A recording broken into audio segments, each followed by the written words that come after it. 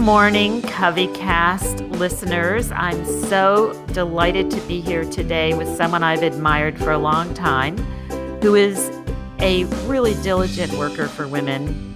Her name is Julia Pimsleur, and she is a multi-time entrepreneur. She ran a business called Little Pim, which was all about teaching kids and babies how to have a second language. And now she's on her fourth reinvention, and she is trying to get millions of women to have $1 million businesses. And she goes about it in a very different way. I took her master class, and she really goes about it in a very sort of logical and concrete way that I think is very helpful.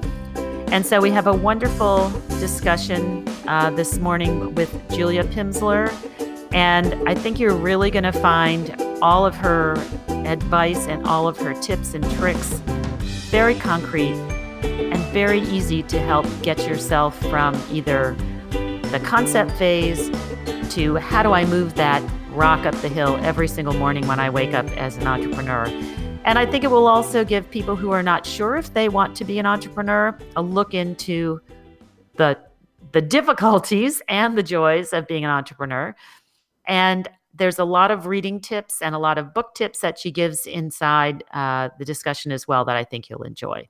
So I want to welcome Julia Pimsleur. So good morning, Julia Pimsleur of $1 Million Women. I am so glad to finally get you on the CoveyCast.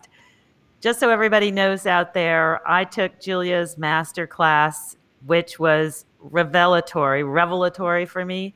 I have never been a entrepreneur before. I have only been a corporate cog, and really all I can say is Julia has really sort of opened my eyes to how you make that transition. And I know a lot of you out there are trying to make that transition or are thinking about making that transition from corporate to entrepreneur. And Julia is our expert. She knows everything about it, and she's so good at articulating what the issues are. So Julia, I am thrilled to have you here. I know it's taken a long time to get our schedules right. Thanks, So Leslie. I thought we might have to get back on the plane to get this thing done. Right. So the hilarious part everybody should know you tell.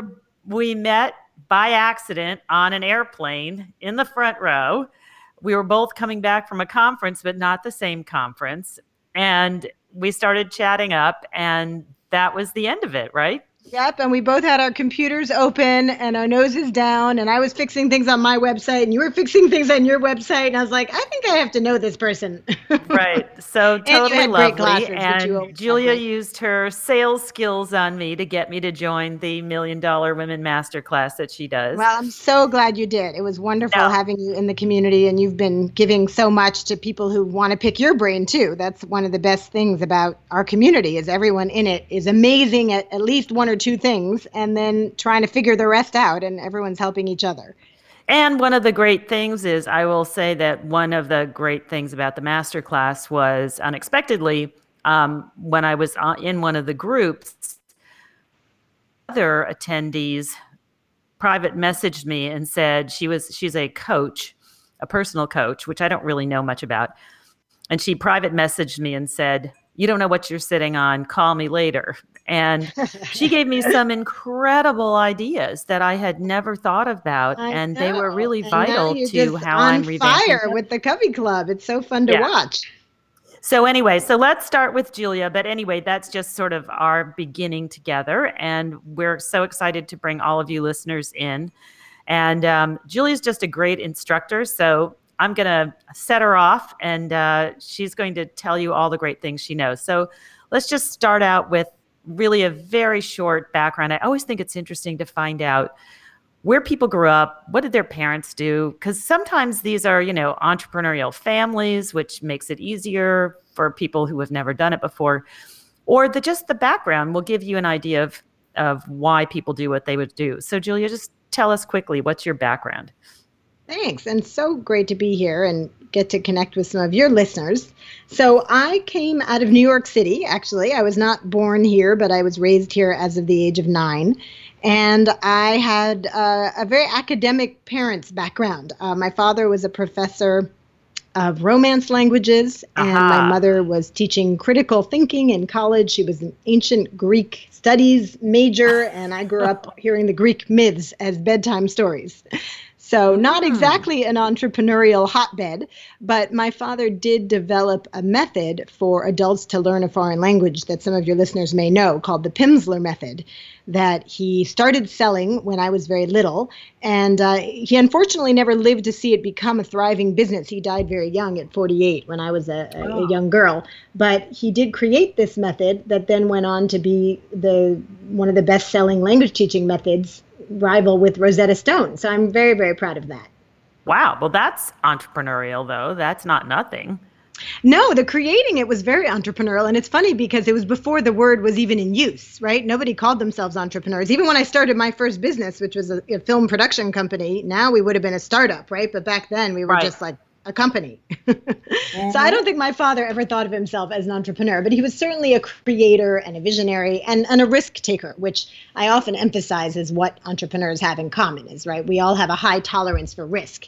He had a steady, cushy job in the academic world, and he went out on a limb and created this whole new way of learning a second language, which was an audio method where you would just listen to people speaking and learn to speak a language without Right. studying grammar or sitting in a classroom for hours and hours. That was like revolutionary at the time.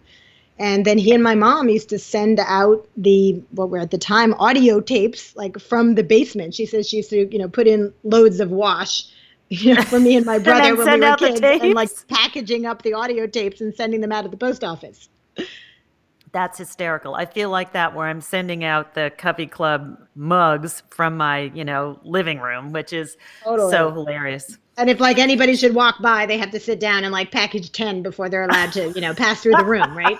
I love it. Well, this is the world. But see, that's entrepreneurial. And also, it's interesting when you talk about critical thinking. I see a lot of academia and critical thinking in what you do and your approach to being an entrepreneur. So I think Oh, that's an thanks. interesting thread. Well, So I do let's talk love a little bit teaching, and I think about I get that from you my starting family. Little My Pim. cousin teaches at a top university in Paris, and even though I was an entrepreneur for years, of course, my entrepreneurial venture was teaching in a way, right? It was foreign language learning for young children. So I guess There you that's go. my other love, along with business building. Oh, so then it's a total thread from your parents. This was absolutely going to happen. You teed me up for that. Okay. So talk a little bit about Little Pim and why you did it and what the challenges were. Sure. So, one thing I love about what you're building, Leslie, is I am on my fourth career, and this is my favorite one so far, but the others really led me to this place. So, first, I was a documentary filmmaker, which I did for many years, making independent films for PBS and Cinemax Real Life and HBO. But that was sort of a crazy lifestyle. And when I had my family, I became a nonprofit fundraiser where I raised over $20 million dollars for a variety of human rights nonprofits. And while I was home on maternity leave in career number 2 as the nonprofit fundraiser, I came up with the idea for language teaching for young children, which came out of my legacy as a Pimsleur, my father having created the Pimsleur method, but also brought in my filmmaking and my status as a new mom. As soon as I had my first son, I knew I wanted him to learn French. And there was weirdly nothing on the market to teach young children a second language. I'd Mm, had all the benefits of growing up bilingual because my father spoke many languages, and we moved to Paris when I was a little girl for him to teach at the Sorbonne. So I grew wow. up bilingual, and that opened so many doors for me, from scholarships to living and working abroad to just incredible professional opportunities. And so there was nothing like that for little kids, and I decided to create it, which led to career number 3, running Little Pim, which I built and scaled up over the course of about 9 years, and now becoming a scaling coach with the Million Dollar Women movement. And talk a little bit about why you're doing Million Dollar Women and what did you see out there that needed fixing? Why did you focus on that? And talk a little bit about the book. Sure. So I'll back up to career number 3 with Little Pim. When I created the business, I really had not thought of myself as an entrepreneur, even though I had run the film production company. But like I said, we weren't calling ourselves entrepreneurs back then. So I really started Little Pim because I was passionate about helping young children learn a second language and wanted to help parents be their kids' first language tutors. We were focused on children ages 0 to 6. So it was a multimedia program, and they were studying it at home very affordable. But, I didn't have a big vision for how I was going to grow the business. I wanted it to be a big, successful international company. I wanted to reach millions of children, but I hadn't gone to business school. I didn't have a finance background.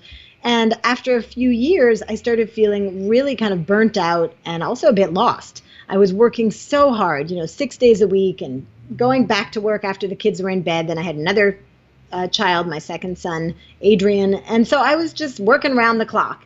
And I think many entrepreneurs can relate to this, that, when you start a business, you're so full of enthusiasm and the sky's the limit. But a few years in, you find you have like mounting bills. You aren't making the margins you hoped you would be making. You're not really sure how to solve all these issues. And it can be very scary and lonely. And then if you look at the stats around this, it turns out that half of all businesses shut down within the first 5 years, and women-run businesses are twice as likely to shut down because they run out of cash.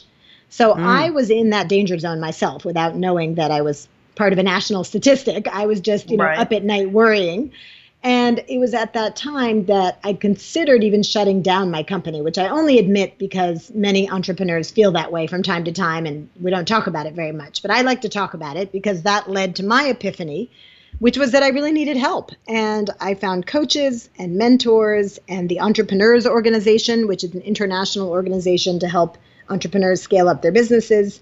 I joined their accelerator program, and I was able to turn the company around and get to a place where it became a 7-figure business after I raised capital and made a lot of changes to myself and to the business. So that is really what launched me on this new phase of my career number 4, which is coaching other women to do the same, because there just are not enough resources out there to help women get through that kind of valley of death when you have a business but aren't sure how to take it into the big leagues. Yeah, I think that I hear that a lot, that is the hardest part is coming up with your idea and getting going.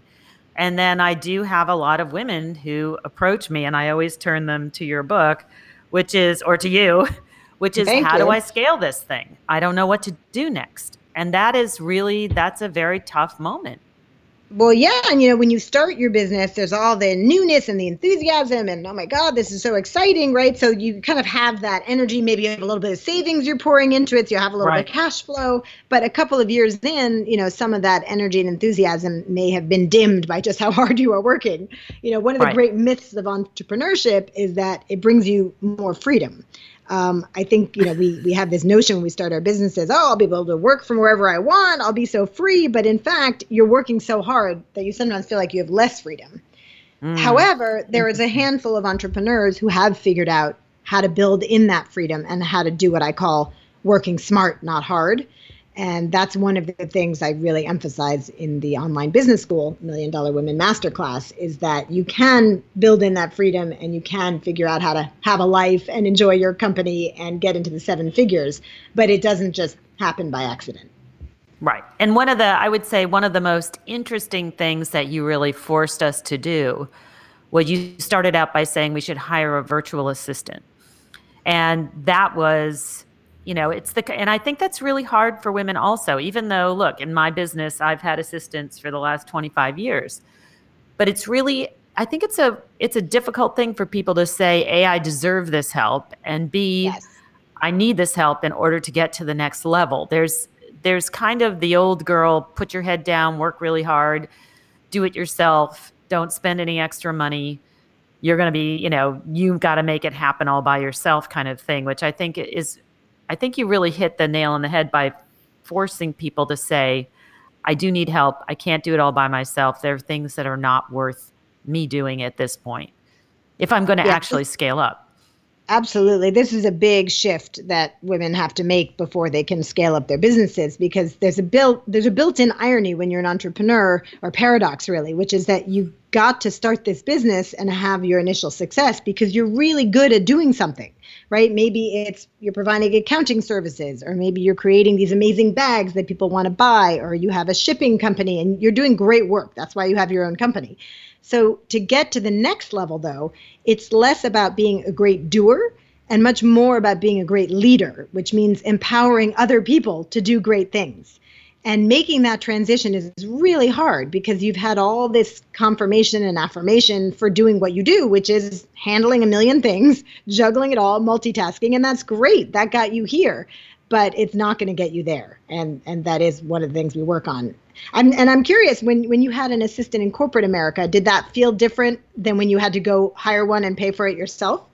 Yes, because you in corporate America, you've got a staff of 35 or 50, and you know you can't do it without an assistant. You walk in and you know that. But when it's just you and you're getting it going, you feel like it's a luxury you shouldn't be spending money on.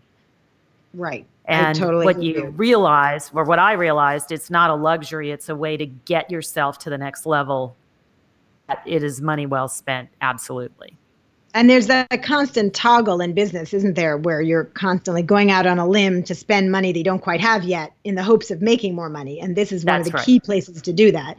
But, the way I like to say it to kind of shake women out of this thinking of I have to do everything myself is if you're doing tasks that you could pay someone else $15 an hour to do, then you are cheating your business because you are Yeah, worth, $100 an hour, $200 an hour, hopefully much more than that at some point. And you're not going to be able to scale up if you're doing all these $15 an hour tasks. absolutely. Talk about trying to get women to $1 million businesses and what the obstacles are in particular for women. Well, studies are done every year about the state of women run businesses, and the same three themes come up all the time as to why women aren't scaling as quickly as men. And just to set the context, women run businesses, fewer than 3% of them ever get to a million in revenues. So it's That's very small unbelievable. numbers, very small numbers. When I started this journey about 3 years ago, it was at 1.8%. When I got a call from a journalist, I was at Little Pim and we crossed the $1 million mark. And a journalist called up and said, "We want to do a story on you." And I said, "Well, that's great, but why? What's the angle?" And she said, "Well, only 1.8% of women business owners ever get to a million in revenues." And Jeez, while I terrible was flattered number. to be profiled, right, I just found that devastating and really got energized right then to make that the change that I want to see in my lifetime. So I wrote $1 Million Women to help more women reach this $1 million mark because having gone through that journey myself, it's not rocket science. Is it easy? No. But there are tried and true methods for getting your business past the $1 million mark, which, let's face it, Leslie, that's just getting off go in the business world, right? That's not like massive success, even a million. That's just being taken seriously. So we really, really want to get more women there. Anyway, back to what's going on with the movement. I was going to say the three things, right, that hold women back. Yeah, So here are the three things that always come up. One is access to capital. So women right. tend to start their businesses with 6 times less capital than men do. That's in the high growth businesses. In the more like services businesses, we tend to start with half as much capital. But any way you slice it, we're under-resourced. So that's number one obstacle to scaling up. Number two is having access to the right networks. So how do you find the people you're going to do those big deals with? How do you find the people who are going to be the investors in your company? Back to access to the capital. So we're not in the right networks. And the third is actually female mentorship. Many women have cited that as one of the obstacles to scaling up, that they just don't see people who look and feel and act like them getting into the multi-millions. And that is one of the things that inspired me to put my story out there with $1 Million Women, because I wish that I had read more stories along the way when I was scaling up my business. I kept reading about Elon Musk and Steve Jobs and Mark Right. Zuckerberg, and they're great stories, but they just didn't resonate with me as the 30-something mother of two children, trying to juggle all the things that I was juggling. So, that's one of the things we're doing is bringing more of these stories to light and creating more opportunities for female mentorship. So access to capital is a major issue. How are we going to get over that? How are we going to get through that? Is it literally just networking your way in? Is it for people who are listening again, who are at the beginning of their businesses or thinking about starting something and wondering, do I need to raise money? Can I do it on my own? What's your are there any sort of sure shots into figuring out how you should do it? Well, I think putting the issue of capital squarely on the radar of every woman entrepreneur is already an important step, in the sense that most of the women I speak to don't really have a plan for how they're going to raise money for their businesses. Now, not every business needs to raise capital, but any business that's looking to have a high growth, rapid scale up usually does. Now, it could just be a line of credit at the bank so that, when you have to do that big marketing campaign in Q4 to double your sales, that you can draw on some well of reservoirs so that you can, go out on a limb. As we mentioned before, you're always kind of going out and spending some money and hoping that it will pay back. And if you do that well, then you can, double or triple or quintuple your money. So that's one possibility. But there are so many ways of financing your business today. There's crowdfunding, there's angel investment for a small number of businesses, there's venture capital. But I think mainly women are just not very educated about these different options out there for them. And so I really want to bring that onto the radar of women entrepreneurs. I think just that is a great start. Mm-hmm. Do you think women should go to women's networks for funding? All these, there are lots of groups out there, such as, I guess it's 27 Angels. There's various groups. Yeah, Especially sure. in the angel there are area. more and more opportunities to pitch to women angel investors, especially, and to a small degree, more women VCs, although that world is advancing very slowly too. These same single-digit numbers are true in the VC world, where I think it's under 4% of venture capitalists are women, and they're much less likely to fund women-run businesses. 2 to 4% of venture capital funding goes to women-run businesses, so teeny tiny numbers. But I think with pitching to women, I recommend women pitch to everyone, because you never know where your funding will come from. And even though there are more and more women angel investors and boutique women VC firms, if you look at the dollars, there's about $25 billion invested by VCs every year in companies. And a very small portion of that is controlled by women. So there are more women VC, angel and boutique VC firms. Angel investor and VC firms, but the dollars they control are still relatively small. So I say pitch to everyone. Interesting. Now let's talk a little bit more about money, because that is a difficult conversation for a lot of women. I know I'm not terribly comfortable talking about money. And one of the things you talk about in Masterclass is about sales and how to learn to love it, even if you hate the idea of dealing with money. And I love that you say, quote, closing is one of my superpowers, but you admit that it took you years to get good at it. Or the feeling that asking for money is bad. It's still out there. And how do you teach them to become closers?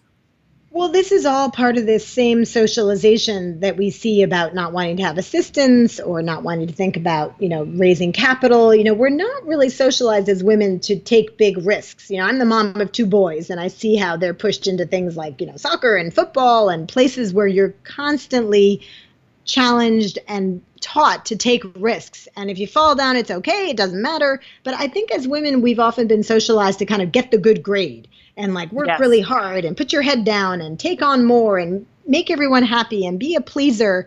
I have a chapter in $1 Million Women that's called Powerful and Prepared, Not Pretty and Perfect. Because I think, that's kind of where the socialization has gone. I'm sure it's changing, but to date, I think we suffer from that. So here, there's the same issue happening with how do we get women to think about money in a whole different way? Because I don't know about you, but I've never called up a friend of mine from college and said, hey, I just started a business. You want to put in $25,000? Right. Have you ever made that call? Not Leslie? at all. No. And have you ever gotten that call? No. But ask any of your guy friends from college. Most of them have made and gotten that call if they're entrepreneurs. Amazing. And they're out for drinks talking about their investments, right? They're comparing, which stock performed the best and what did you figure out about how to best, reduce your taxes this year? I don't know what. They just talk about money a lot more than we do. So I think that even just talking about money more can make a big difference among women entrepreneurs. And I'm trying to create a safe space for that, or have created a safe space for that in Masterclass, where the women can come on and say, hey, I really don't know what to look for in my P&L, my profit and loss. My accountant sends me these numbers, but I probably don't know what I should be changing or how much capital I'm going to need to get to my next phase of business. And so this has created a safe space for them to do that. And maybe we should mention the Street Sisters. You know Oh, about the Street yes. Talk Sisters? about that because that was very helpful for me. Explain what Street Sisters is. Oh, great. Yeah. So, being an entrepreneur myself and then also working with so many amazing women like you building their businesses, I'm constantly at my ear to the ground for like what could be a game changer in scaling up. And I realized that the Achilles heel for most women entrepreneurs is exactly what you're naming. It's the finances. It's managing the finances. It's figuring out how much capital you need. It's getting the chutzpah to call people up and ask them for money or run an online campaign like you did. You ran that great campaign. So bravo for that, for doing your crowdfunding. It was hard, and that was really hard. That was going out there. I did a campaign, for those who don't know, with ifundwomen.com, and it was a crowdfunding on a women's network. And it's hard. I mean, I had to go out there and on social media keep asking people to please fund me. I had to go to friends and family and ask them to please fund me. And boy, that was tough. But you did a great job. And I think what's good about doing that is it builds the muscle, right? You start with that and then you realize, all right, it didn't kill me. And by the way, now I'm able to provide this incredible brand and content to all these women who want it. And, you can get past it, right? It's like, it's not the end of the world. And it's actually empowers you because if you can figure out how to raise money, you're not dependent on anyone to give you permission to build your business, right? You can go find your stakeholders and rally them to help you fund your dream. So that's pretty exciting, right? Oh yeah, and the thing that it does, what the crowdfunding does for you also is it makes you not feel so alone with your idea. And you're completely shocked at the number of people who will buy into your idea. And you're also I was completely shocked how many friends from grammar school showed up on my funding. People from high school who I just, I was just so, I have to tell you, I was overwhelmed and touched by some of the people who jumped in. Old assistants who would give me $25. That's amazing. I'm so thrilled to hear that. And you know what? I bet they were really happy to do it. I mean, we forget that as entrepreneurs, only about 4% of the population ever even considers being an entrepreneur. And so everybody else is sitting at their desks saying, hey, that looks pretty cool. Like we're giving them a ride in the entrepreneurial journey without taking the risk. So that's very good. I love the way you turn things around. It's a reframe. So let me go back to the Street Sisters. So when I realized that one of the main pain points for the women in my masterclass was figuring out their finances, and even though I've gotten so much better at loving my finances and taking care of that side of the business over the years, it's not my expertise. So I went out and created a partnership with this wonderful organization called Wall Street Women Forum. And it's hundreds of women working on Wall Street, where, by the way, they're also working on getting their numbers up, right? Not that many women in that world. So they've been gathering for years, and we created a partnership where several women who work at big institutions like Morgan Stanley, JP Morgan, Goldman Sachs are volunteering their time to be mentors to the women in masterclass. And we call it Street Sister because it's kind of like big brother, big sister. But the big sister is a woman on Wall Street and the little sister is a woman entrepreneur. And they sit down for 3 hours, I think it's via phone, but whatever, virtually sit down and solve the greatest financial challenge that the woman in business is having. It could be mapping out her projections for the next 3 years, figuring out the lifetime value of a customer, doing a cash flow spreadsheet, all those niggly things you put off and probably can't afford to pay someone to help you do well. These women do this all day long. They can do it in their sleep. And it's been a really amazing way to connect our two communities. No, and that is another really helpful aspect when you can get somebody who does nothing but finance to take a look at your projections, which you're just literally pulling out of your behind because you're making them up. And they look at them and you're like, and they're like, this looks good. And you're like, it does? Really? And to have a professional kick the tires on what you're doing is so valuable. You don't want the first time that someone is looking at your, finances to be someone who might invest in your company because you don't want them to find the mistake. You want it to be a Street Sister. Right. But and it makes you also feel confident that you're just not out there making it up. And even though you are making it up in the beginning, but it definitely gives you some kind of touchstone or something to grab onto to move you forward again, which is interesting. And look, there are norms in how you manage your finances, in fundraising spreadsheets. And once you know what those are, and what the kind of template is, I think you feel a lot more confident. I know that I did. In the early days of building my business, I had one of my advisors had a lot of financial experience, and she helped me with my projections. And once I realized, like, oh, this is what projections are, it's like, 3 tabs. They roll up into the front tab, which is the summary. You got to figure out what your cost of goods are and the margins and the EBITDA. And once you get your brain around all that, it's really not that hard. Yeah, easy for you to say. So you'll get there. You'll get there. So let's talk about, I think there are a lot of people listening who are thinking about maybe becoming an entrepreneur or having to reinvent themselves possibly as an entrepreneur, or they may have an idea in their back pocket, or they feel that their current corporate business is being disrupted and things are falling apart and they may be forced out and they have to have a sort of second reinvention plan in their back pocket. Yeah. And I think for me, one of the most shocking things about moving from corporate, even though I had come out twice as a freelance writer, being an entrepreneur is really different than that alone. And I think the really interesting and surprising thing is the inertia of leaving a corporate situation, which I kind of explain is like a rushing stream. And corporate is you just drop into the rushing stream and it keeps rushing and you go in and grab hold of it and do stuff with the water and the rocks and make things happen. But you don't have to go find the water. What's that? But you don't have to go find the water. Right. When you're the entrepreneur, you have to go find the water. Right. And when you are doing your own thing, what is so surprising is that every morning you sit down at your table in your dining room or kitchen and you say, nothing's happening. And I thought what was really interesting about your approach is you kind of use sort of resources, processes, sort of spreadsheets, calendar planning, scheduling to get that rock moving. And it's a very interesting way to approach it, which I've never really run into before, where anybody could explain how you create your own momentum. Can you talk about that a little bit? Sure. Well, I mean, I'm a bit of a systems geek. I mean, I love Excel spreadsheets and I love using, all the latest newfangled bells and whistles on Google. Like they have this great thing called canned response. I think you might remember that from our class, which allows you to keep ready to go drafts of emails. There are just so many things you can use today to help you be more efficient. I think that the best thing is to figure out which tools you really enjoy using and then be very consistent about using them. So for me, for instance, I really love using all the bells and whistles in Gmail, in my calendar, but then I also like to just keep an Excel spreadsheet that is constantly open on my desktop called Outreach, where I track everybody I'm talking to about my various projects. I organize the annual $1 Million Women's Summit. So I have a tab about that. I've got a tab about masterclass. I have a tab about other projects, teaching, whatever I have going on, so that at a glance, I can go back and find the people I've started these conversations with, where am I at with them, and when is it time to follow up?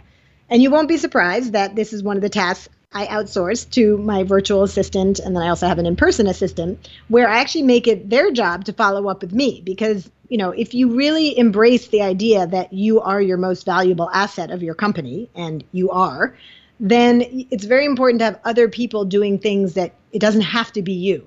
So it has to be me to write the email and say, hey, Leslie, I'd love to pick up that conversation where we left off 10 days ago. But it doesn't have to be me looking through the spreadsheet and saying, oh, hey, you talked to Leslie 10 days ago. It's time to write her again. Someone else can do that. So those are some of my favorite tricks. You load everybody you meet into that spreadsheet. And I thought that was very interesting. Can you explain that? Like everywhere you go and every card you get, I just load it into my contacts thing, but you're putting it into a sheet with action attached to it. Yeah, and if you use a CRM, a customer relationship management software, that it can do that for you, right? If you use Salesforce or that kind of thing. But, from my old fundraising days, I always use Excel, and for me, it's just easy access. I don't have to get on the internet. I do keep it in Dropbox as well, but I can download it and print it out easily. In fact, I think when we met, Leslie, I had my stack of business cards from the conference, and I was entering them into the spreadsheet. Yes, you were. That's right. So for every conference I go to, I do that. And then I turn it over to my assistant with little tags in it, like add this person to LinkedIn, put this person on my newsletter list, put this person as a draft in email saying, hey, let's follow up and figure out if I should be a speaker at your next conference. And you can just move through such a greater volume of networking that way. This might be a good time to mention that I have a free ebook called Power Networking for Female Founders. Because if you're doing your job right as an entrepreneur, you're out meeting people all the time and trying to find folks who can help you grow the business. And that quickly becomes overwhelming. I like to say if you can still remember everyone you're meeting, then you're probably not managing it with the right system, right? Or you're not meeting enough people. Sorry, you're not meeting enough people if you can remember them all. So you want to get to a place where you need a system to manage all the folks that you're networking with. And it's called Power Networking for Female Founders. Where do we find it? If you email me, I will send it to you. Okay, so what's your email so my listeners can email you? Absolutely. It is julia@juliapimsleur.com. And spell Pimsleur because that's not easy.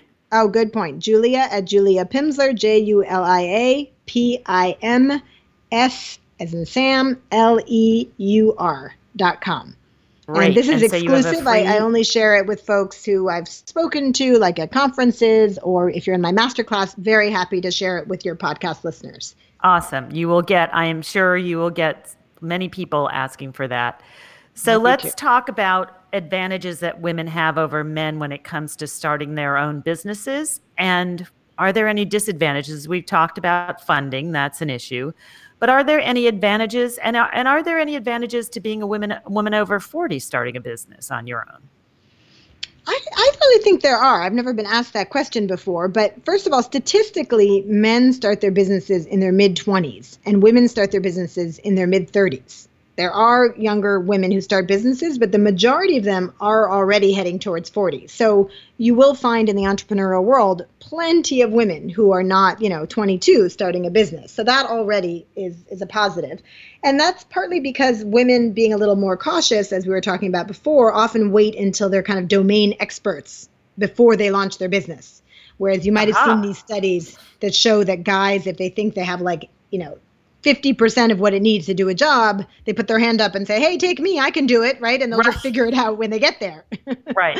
But those studies show that women, want to have 80% of it figured out before they put their hand up. So I think that's true in entrepreneurship as well, where we're starting businesses later.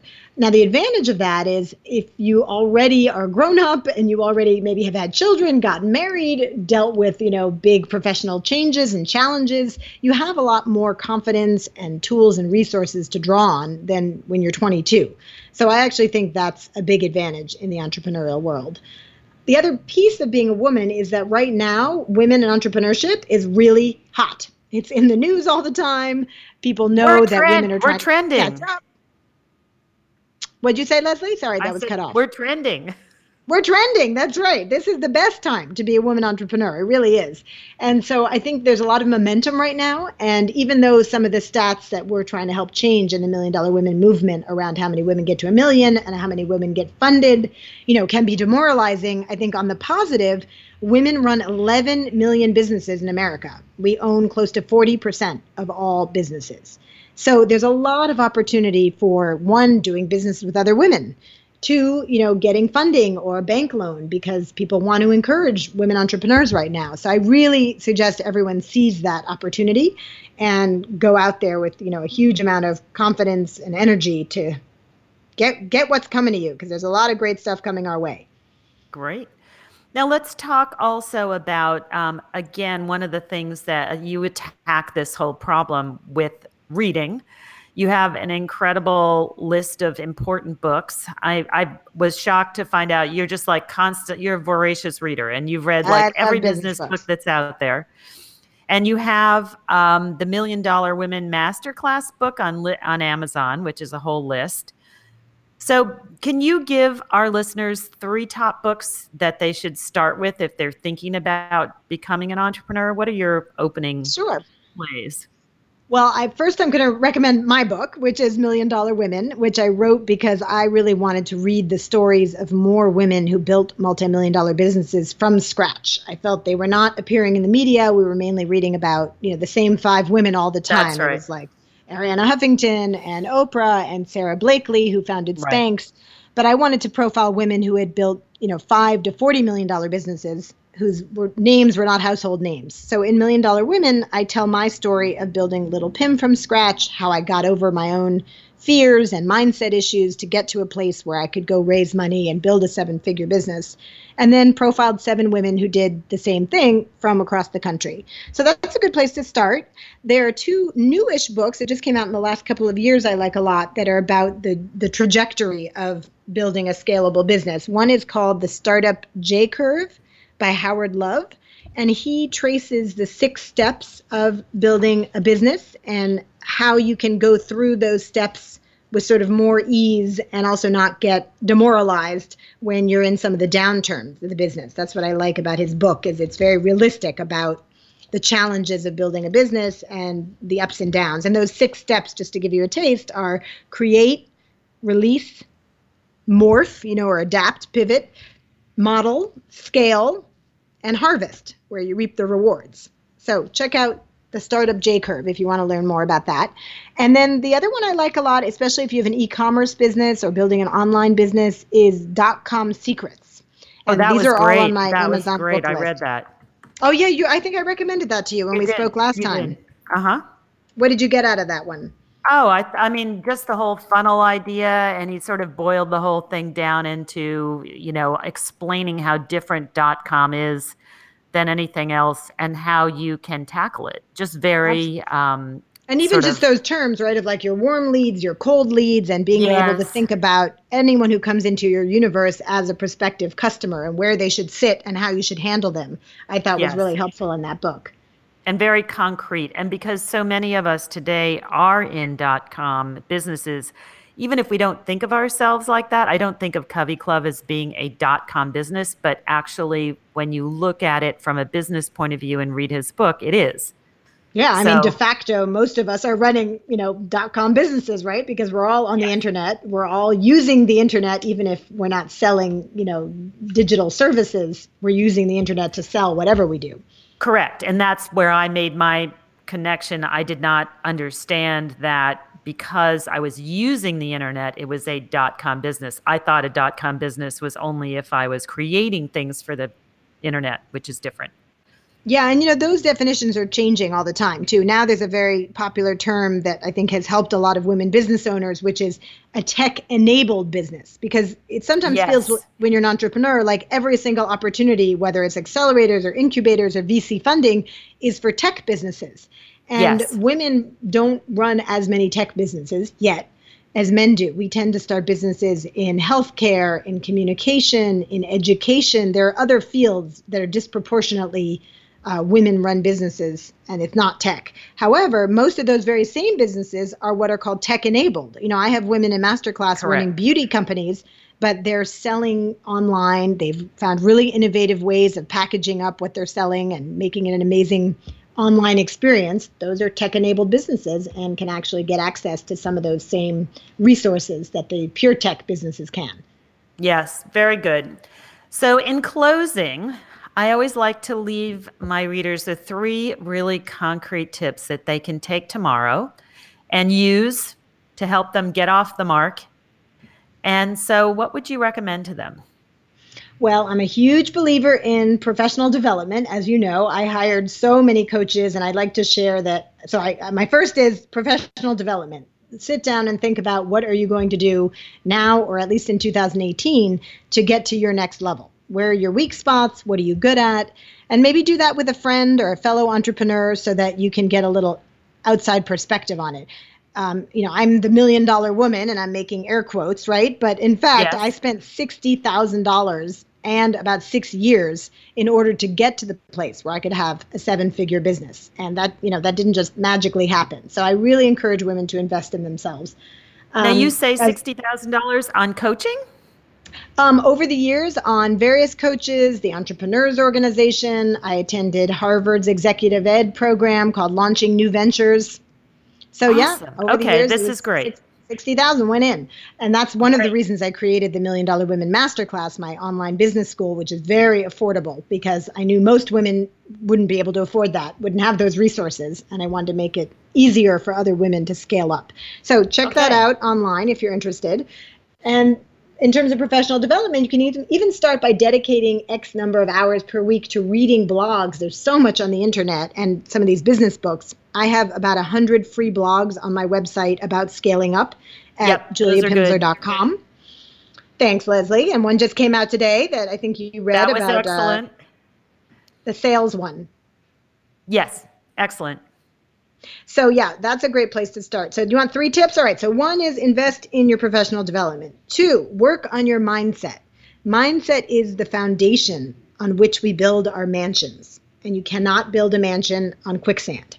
So if your mindset is shaky, if you don't have the full confidence, if you're not completely determined, if you don't know exactly why you're building this business and what's going to be amazing about it, it's very easy to get thrown off course. There's so many challenges. I'm sure you've experienced just in your first year, right, Leslie? Oh, daily.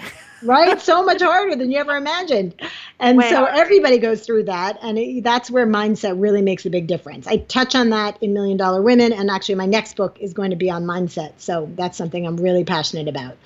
And then the third thing is be a little more of a geek. Like, check out these systems that exist out there. When I was part of the Entrepreneurs Organization, one thing I noted is about 85% men in the Entrepreneurs Organization. Guys talk a lot about their systems, like this cool app they're using, how are they sending out emails more efficiently and effectively. And that's where I got a lot of my great tools that I use all the time. So channel your inner geek, make it a point to go talk to someone, whether it's another woman or a guy, about what systems they're using, and, make a commitment to picking some systems that work for you that will help you create the water to have that stream that we were talking about before, because that's the best way to keep the momentum going. Awesome. Julia, thank you so much. And if readers want to reach out to you or listeners want to reach out to you, they reach out to you directly at julia@juliapimsleur.com. Is that right? That's right. Yeah. And I specialize in helping women who are scaling up their businesses once they have a business that's making $75K and then right up to like $750K to get to the next level. And until you're at $75K, I've got amazing free blogs. We have the $1 Million Women Summit coming up, so you can check that out on my website, and would love to see you on social media too. I'm very active on Instagram, Twitter, and Facebook. Leslie, I'm such a huge fan of yours and of the Covey Club, and really excited to see you take this business big. I will be here cheering for you along the way. So thanks for having me on your podcast. Great and wonderful. And thank you so much for being here, Julia, and for all you do for women who are trying to get out there and make it big. We so appreciate it. My pleasure.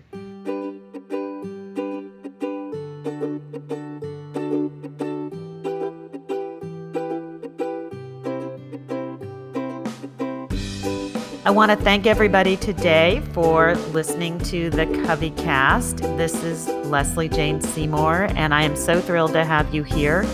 I'm so glad that we had Julia Pimsleur come to talk to us about the real truth and tricks and tips about getting yourself started as an entrepreneur, or maybe finding out this is not for you. Either way, it's one method of reinvention. It's not all of them. And I hope that if you like the Covey Cast, you will pass this along to friends. You will ask them to listen as well. And if you like us, please rate us. That's the only way for other people to find out if we are even there, is for us to get some ratings. And we are on podbean.com as well as in the iTunes store. Thank you for joining us on CoveyCast. And till next time, have a great day.